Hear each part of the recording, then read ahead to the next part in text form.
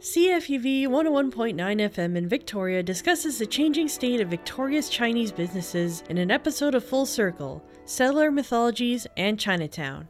My name is Charlene Thornton-Joe, and born and raised Victoria person whose family had been very involved in the Chinese community. Well, you know, a lot of people contact me and say that I must be sad and that they go down to Chinatown and there's stores that definitely aren't Chinese. And I have to remind people that, you know, in those days when people said it was all Chinese owned and Chinese run, they worked 7 days a week, they worked 12 hours a day, and they worked, people like my folks worked very hard to make sure that we had an education, that we finished high school, if we want to go to university. Their hopes that we would not take over their jobs. They wanted us to have jobs that had a pension, that paid well, that had medical and dental. And so, of course, the children of all those folks that had those stores in Chinatown have moved on. They've become lawyers, they become doctors, in my case, a city councilor. This episode was brought to you by the Community Radio Fund of Canada. To dispel the myths of Victoria and hear our histories, check out cfuvpodcast.com or wherever you get your podcasts.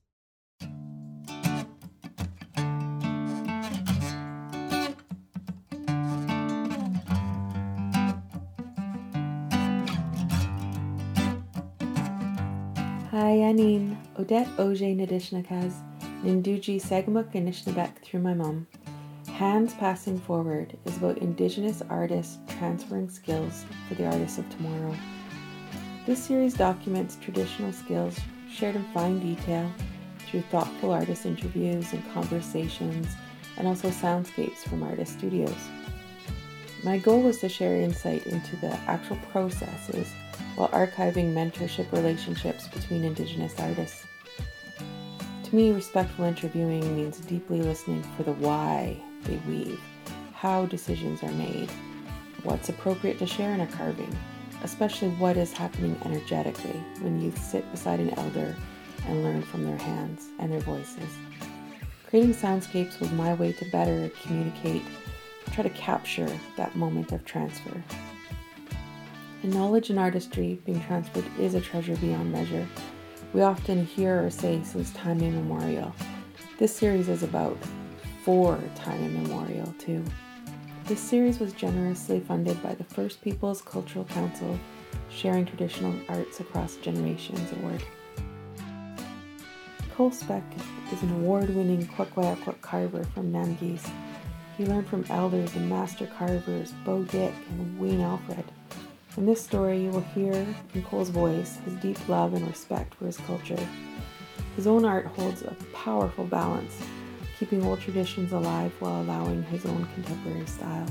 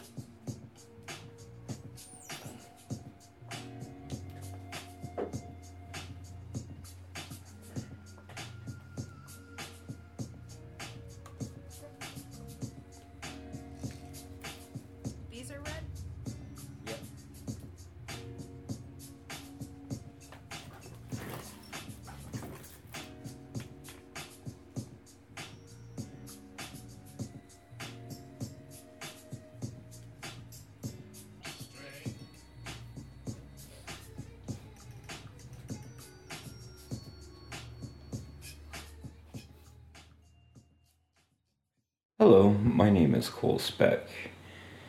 I'm a member of the Kwakwakiwak Nation. I grew up in a small village called Alert Bay. It's on the northeast shore of Vancouver Island. The artwork that I create is primarily carvings, and as well as I do different types of mixed medium, as well as paintings, and I add things into the paintings or my carvings that I do, and enjoy pencil crayon sketches and things of this sort. I like to dabble in all different kinds of things, but primarily I do a lot of, my main medium is wood carving and wood sculptural type stuff. Primarily masks.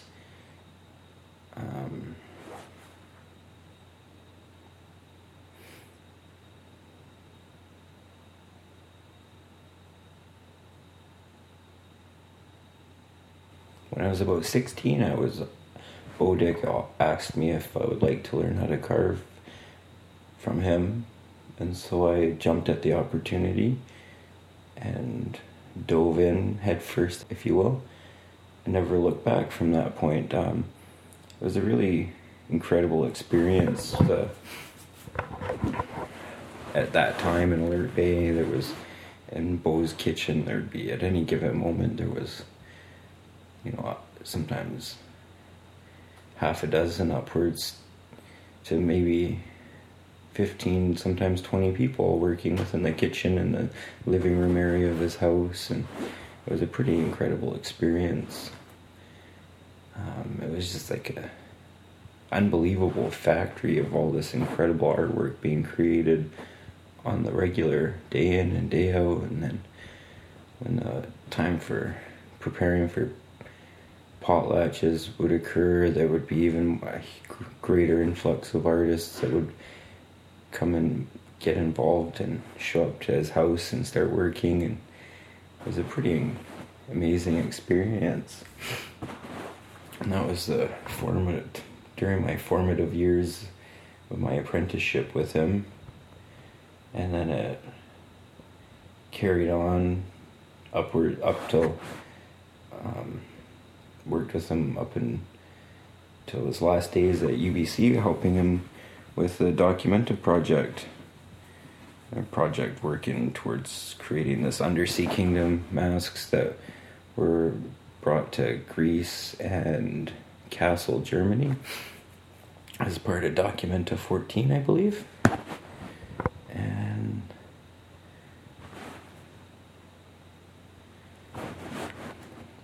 so during the early stages of the apprenticeship that I started with Beau, he would help me with, would start off, he would get a block of wood and start it off and get the shapes, get their house shape sorted out for it, and then from there he would just rough the mask out and make me watch him rough it out, hoping that it was gonna sink into my mind, I guess. And I guess it worked over time, but it was really hard to keep up with him because when he worked so fast, and it was, if you didn't have a very keen eye at what was happening, you could easily get lost in the steps that were being made. And it was only after countless times of repetitively watching him create these different masks that I felt that I started to understand the formula that was at play while he was working.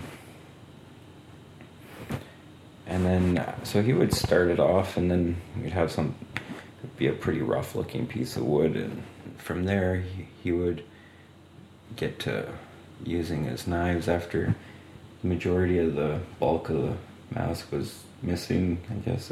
After it had all been taken away, he would sit there and he would go through about 4 or 5 different steps and then hand the mask over to me and tell me to match up those steps that he had just taken. And sometimes it was a little bit more difficult than I would care to admit, because it was a lot of steps. There was a lot of technical things taking place that if I missed one step, it was going to throw everything out of whack. And that happened from a few times too, where I got lost and made some mistakes and and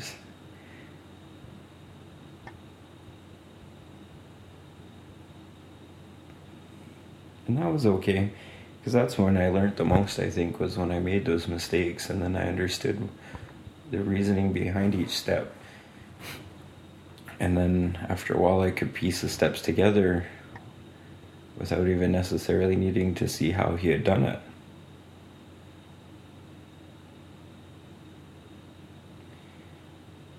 But it was I would consider it a fairly traditional style of apprenticeship that I partook in with him.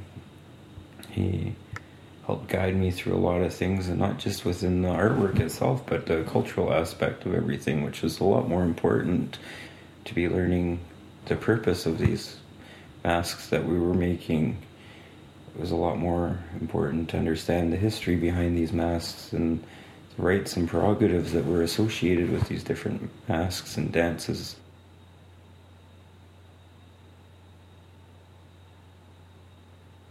When I'm creating the more cultural, creating the cultural objects, I don't actually talk about it too much. I don't generally photograph the cultural objects that I create, and a lot of the time it's really interesting because they're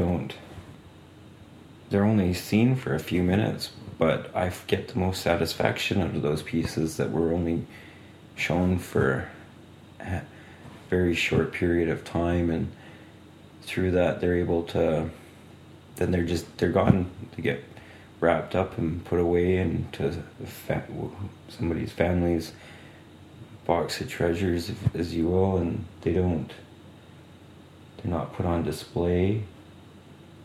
Yet those pieces have a lot more meaning than the pieces that I create that end up on the market and end up in the marketplace and hanging on somebody's wall.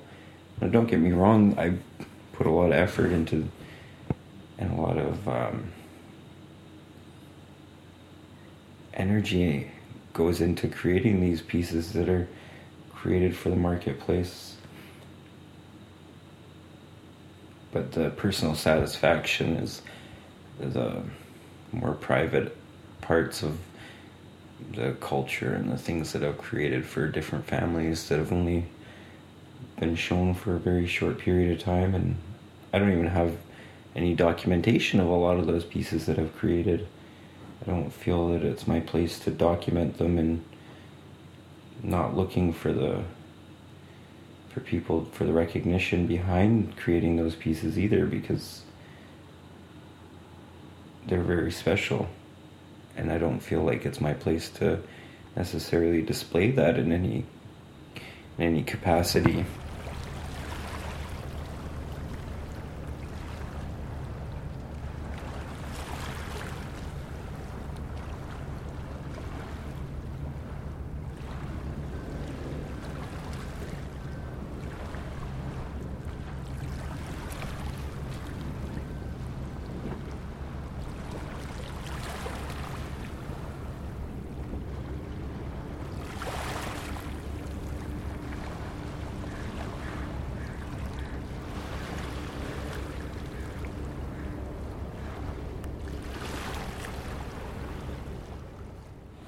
I personally think I'm a strong believer that every child is an artist. I feel that every person has the capabilities to be an artist, and for sure there's some genetic aspect to that, I would assume, but the genetic aspect of it can only take you so far. There's the technical skills and the technical capabilities that one needs to really hone and work on in order to create beautiful artworks. That being said,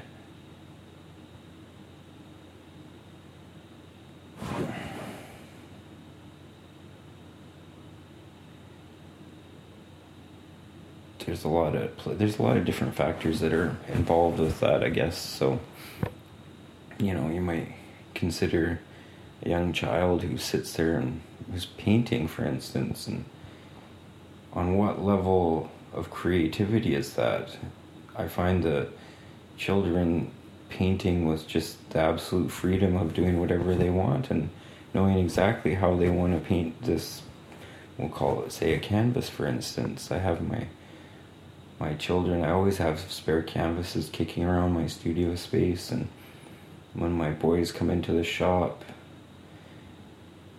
a lot of the time I'll have them set up with some paints and pull out the canvas and set it up for them with a bunch of paints there, and have all kinds of different paints and different colors, and they start experimenting with the different colors and mixing the different colors. A lot of the time you end up with brown, and then they just start over again, add new colors. But at the end of the day, and then you sit back and look at this canvas, and everything is very meticulously positioned. And it doesn't necessarily have any, doesn't necessarily have to be anything, but yet there's some raw energy associated with that painting now, because this little child put a lot of energy into these paintings. And you can feel it, you can appreciate it. Some people can. I guess not everybody's necessarily sensitive enough to feel that, but I feel like I enjoy it. It really makes my heart feel good when I see little kids painting and practicing different types of creativity, whether it be singing or painting. There's so many different facets of creativity as well.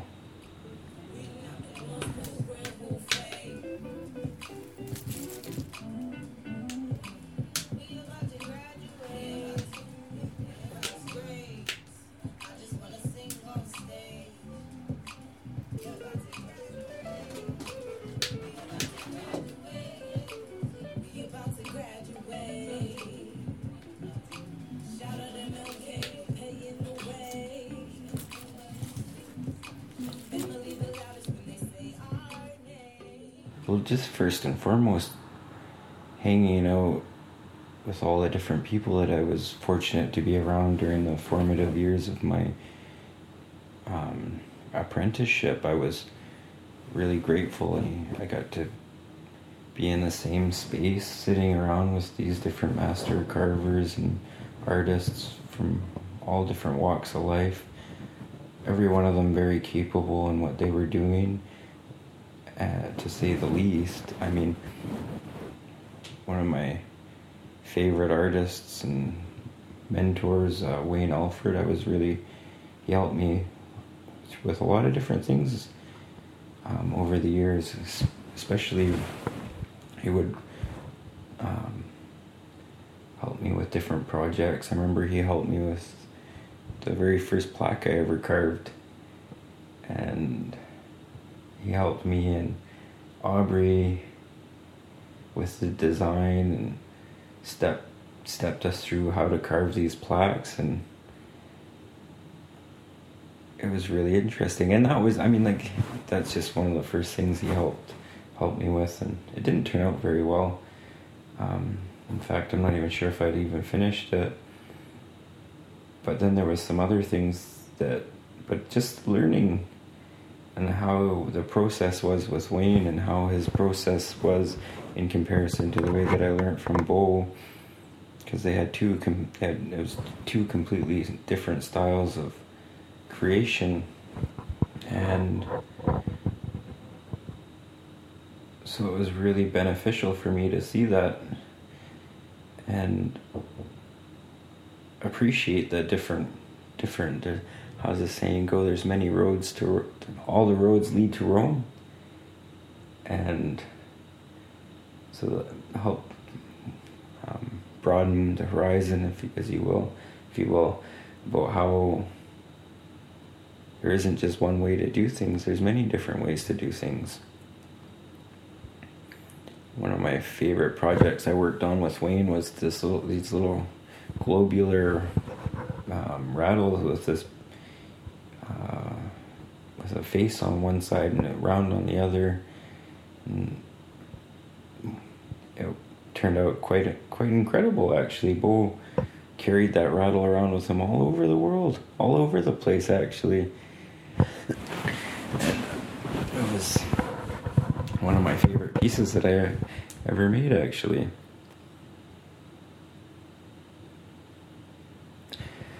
My early years of my apprenticeship was being around everybody when they were preparing for the potlatches and the early stages. I wasn't much help. If anything, I was probably just on the road all the time, in the way.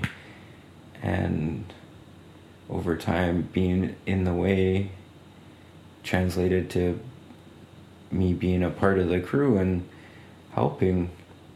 And so in the early stages, it was just merely painting things and not necessarily doing the greatest job, but people had probably had to come back. I know people had to come back and clean up after my painting and things like that. But that was okay too, because it was giving me a good idea of how to do things, but to the point now where I'm able to where I can do a lot of the different aspects of that, where I understand how to make the pieces, and I understand how to dress them for being danced, and how to set them up so that they can be used properly for dances and all that and things like that. Sometimes I have to set myself goals. I don't necessarily feel that I do that all the time. If I'm feeling a bit of a crunch for time, and then I have to really manage my time properly, I will definitely set goals and make sure that I reach those goals before I call it a day, which has been a little bit more problematic as of late. I managed to get into a little bit of a car accident a couple of years back, and it's definitely played a significant role in slowing my processes down and not necessarily being able to get as much work done in a day as I used to. And so I guess I do set quite a bit of goals these days, but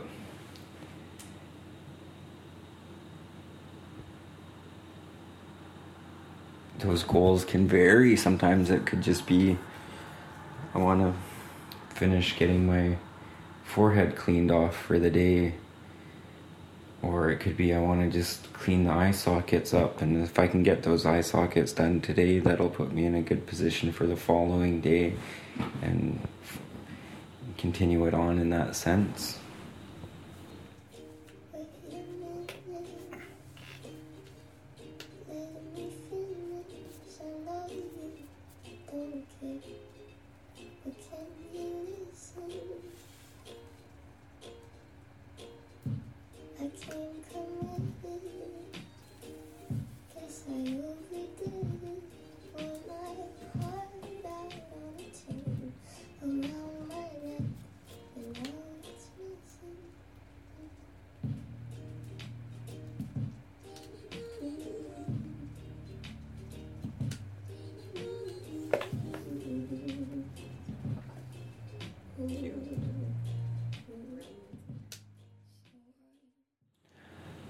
I think that I don't necessarily feel like I'm aiming the things that I create towards. I'm not trying to gear it towards a certain group of people or anything, and I hope that people from all walks of life are able to engage with it in a different level, and I like to use that as a way of bridging some gaps within the communities that we all live in.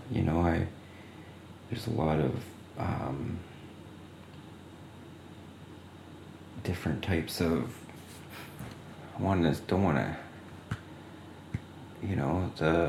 let's just say the Canadian government has not done a very great job at informing the general public and the general population of people, and so then occasionally people will see my artwork, and then it creates a dialogue with them, and I'm able to have these really hard conversations with people about things like the residential schools and the relocations and just some of the more horrendous things that have happened to our people since contact. And a lot of the time people just don't have any information. They're just, I don't want to say ignorant, but it's just that they are unaware of a lot of these things. And it's only now in the recent times that, thankfully Truth and Reconciliation Canada has started to create some dialogue there and really forced a lot of these issues into the mainstream, Canadian mainstream, I guess, right? And from there, we're able to have more dialogue with different people. And then sometimes you run into people that just, they're pretty set in their ways. They're not going to change their minds. And it's really hard to weed those people out from the people that genuinely want to learn about these things. And so from there, it allows a point of engagement, and then you can, within a few, whether it's on some form of social media or if it's in person, within a few minutes, you're gonna be able to assess the situation and figure out if they want to, if it's somebody that's genuinely concerned about learning, or if it's somebody that just wants to argue with you. There's a lot of those people out there as well. Everybody sees things differently, and that's part of life. Is the way I view something is very obviously not going to be necessarily the way that you view it, and that's okay. There's different ways of looking at things, and understanding that somebody might really appreciate my artwork and somebody might not like it at all. And I've encountered both of those types of people, and it's hard to contextualize what I'm thinking right now.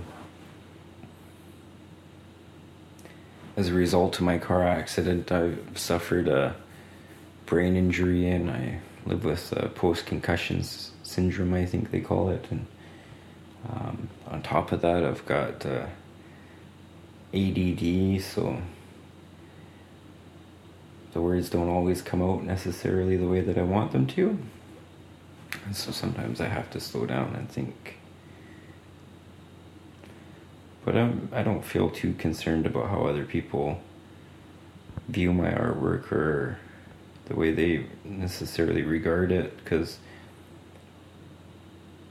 everybody has a right to their own opinion, and if they don't care for it, they don't care for it. But I don't feel like I need to allow somebody's lack of appreciation towards my artwork isn't my problem. Because not everybody has to like it, and that's okay.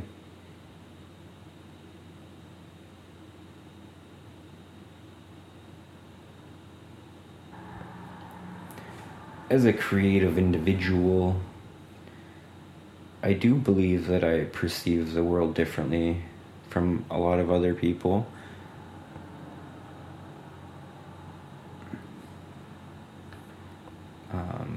But that could also just be the fact that everyone's own reality is not necessarily the same as everybody else's.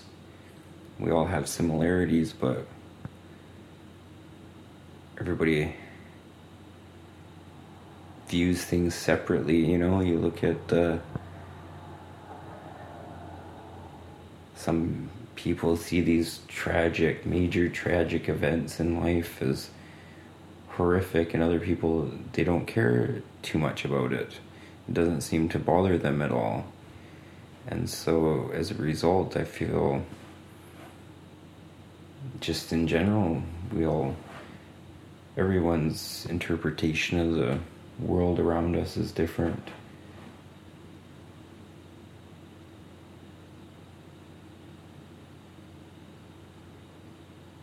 As a result, the processes when I'm creating my artwork is a lot different than a lot of other people's I've found. And that just goes back to there's many different ways to get to the end result. So for me, I don't necessarily feel like the way that my thought processes are is unusual, but if somebody else was to sit there and pick my brain while I'm working, they might get a little bit confused about how everything takes place.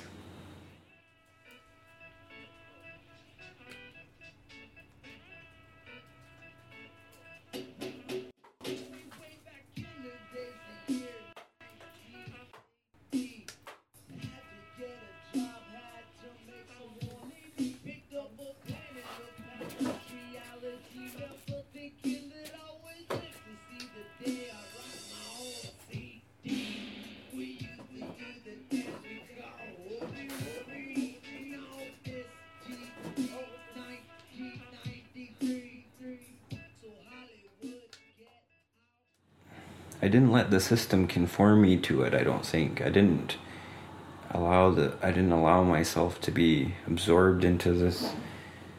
I didn't allow them to beat the child out of me, if you will. I didn't allow the school system to take away the creativity within me. I didn't get enough schooling to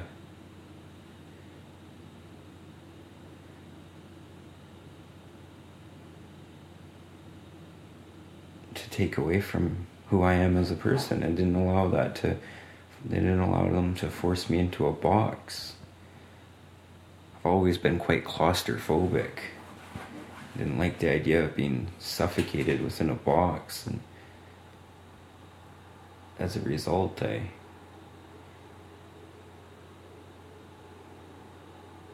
maintained that way of viewing the world that we live in. Pretty sure it was grade 2, and my friend Aubrey and myself and our other friend Harold and another friend of ours, Nolan, we actually we started writing comic books. We had this series of comic books that we had put together when we were quite young. We were like grade 2 or whatever it was, and we had this whole. We drew our very own comic books. We didn't have a whole lot of access to comic books when we were kids in the village there. For whatever reason, they weren't really much of a thing at that point in time, I guess, in the late 90s. In the late 90s, I guess. I don't know, it didn't seem like we never seen too much in the way of comic books, so we started writing our own comic books and how they were relevant to us, and so each of us, we had our very own alter ego within the comic books, and we were all fish, and we had these series of just typical superhero-esque comic books stories that we put together as little kids, and they were pretty cool. I remember the one TA, she was pretty happy with us, and we were planning on getting them photocopied and producing them on a grander scale, but I don't recall whatever actually happened with that. But I remember we managed to put a few different books together, and around the same time, me and my friend Aubrey, we would go into the library every day when we didn't have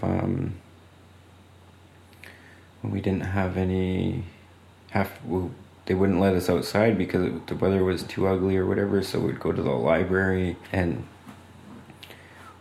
we would draw. We had one of these old books, one of these old art books of different collections of Northwest Coast art, and there was this beautiful rattle with a face on it and this claws sticking out from behind it, and we used to draw it every day. Every chance we had, we'd go run to the library to go draw this rattle.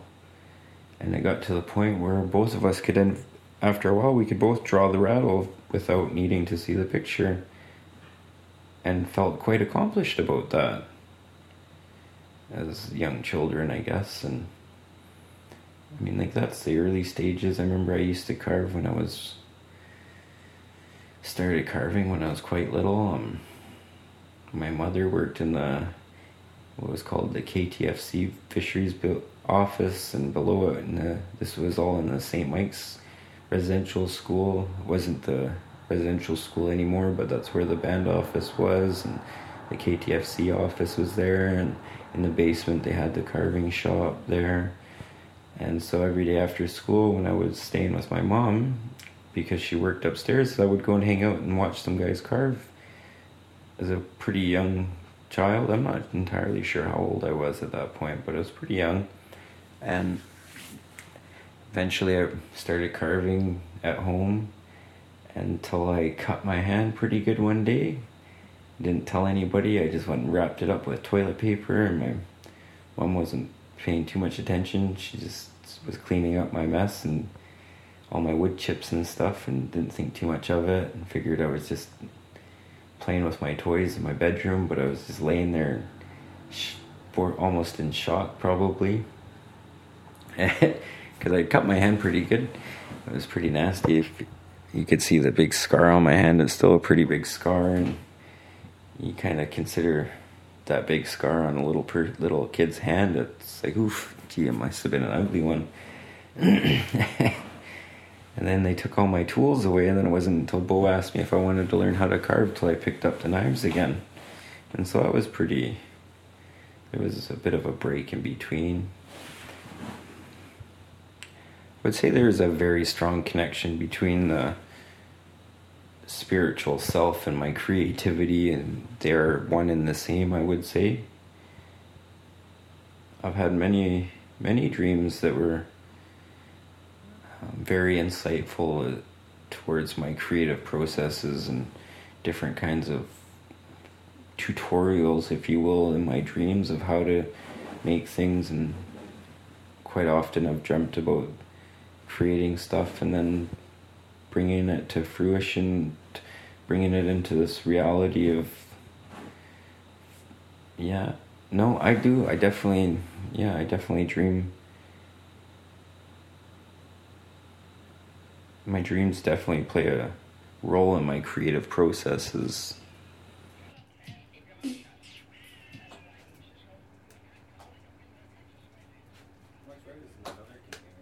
What about that one?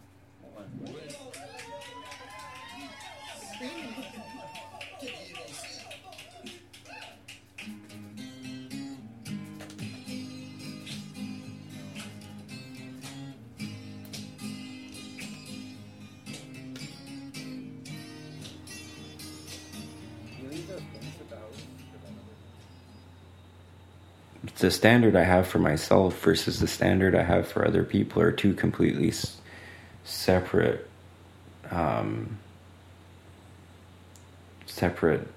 realms, I guess. I have a very high standard that I want to keep for myself, and I keep striving to push the standard for myself higher and higher and higher. I'm constantly wanting to do better and create, set my bar higher and higher every chance I get. Every time I get close to my bar, I move it up again. Every time I almost reach these goals of, as you will, just as I'm about to reach it, I'll move it again, because I have very, very high expectations of myself. But that's just for me on my own personal level. And then when I look at other people's artwork, I don't judge it the same way, because I really appreciate all artwork. I like to think that I appreciate everything, and something I appreciate. And so I don't know how to, I don't want to judge other people's artwork in the same way that I judge myself. I don't think that would be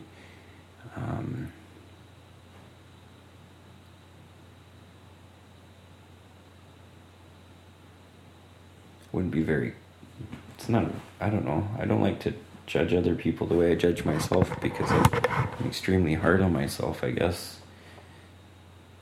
And I really enjoy looking at other people's artwork and the things that other people create. It really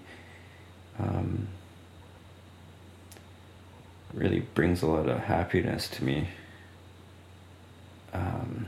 because I know a lot of incredible artists, like incredible artists who just make art in their free time. And they're not marketing it. I do appreciate being able to spend all my time working as an artist and being able to provide for myself and my family with my artwork is really beneficial because it allows me so much more time just to spend creating. I don't have to worry about having a second job and trying to squeeze time into to do my artwork. So I guess it is quite relevant to my art, to my work, but not in the sense that I'm creating this artwork for money.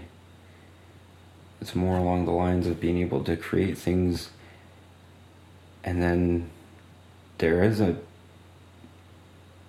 monetary reward at the end of it, but it allows me to keep making more things, and it just allows more room for me to continue to make more things and make more things. And I just want to keep making stuff. That's the reward for me. It's not necessarily the financial aspect of it so much, but it kind of is, because it allows me to spend more time working. The more time working, the happier I am, the less worries I have about the world, I suppose, and my mind doesn't ramble on and get lost in my thoughts of it's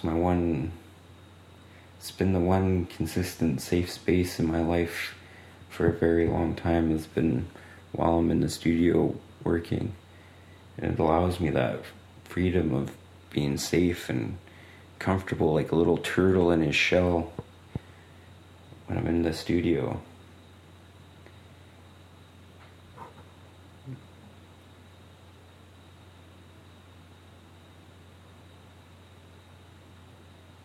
So, Gila Kesla, and thank you. You have been listening to Hands Passing Forward, a collection of audio stories created and produced by Audette Augier. This series emerged from our First Peoples Cultural Council project, sharing traditional arts across generations. It features interviews with Jesse Ricalma, Pamela Post, Suzanne Blaney, and Cole Speck. Original music for this series is by Johnny Hanous, with special thanks to Dan Peters of Spark Music and the Podcast From Here workshop. This series is funded in part by the Community Radio Fund of Canada. To find more cutting-edge, award-winning, and locally made podcasts, visit cfuvpodcasts.com. Masi cho for listening, and have a really nice day. Tune in to CFUV 101.9 FM Mondays from 11 to noon for CFUV Presents, the best of CFUV's podcasts. You can stream online at cfuv.ca.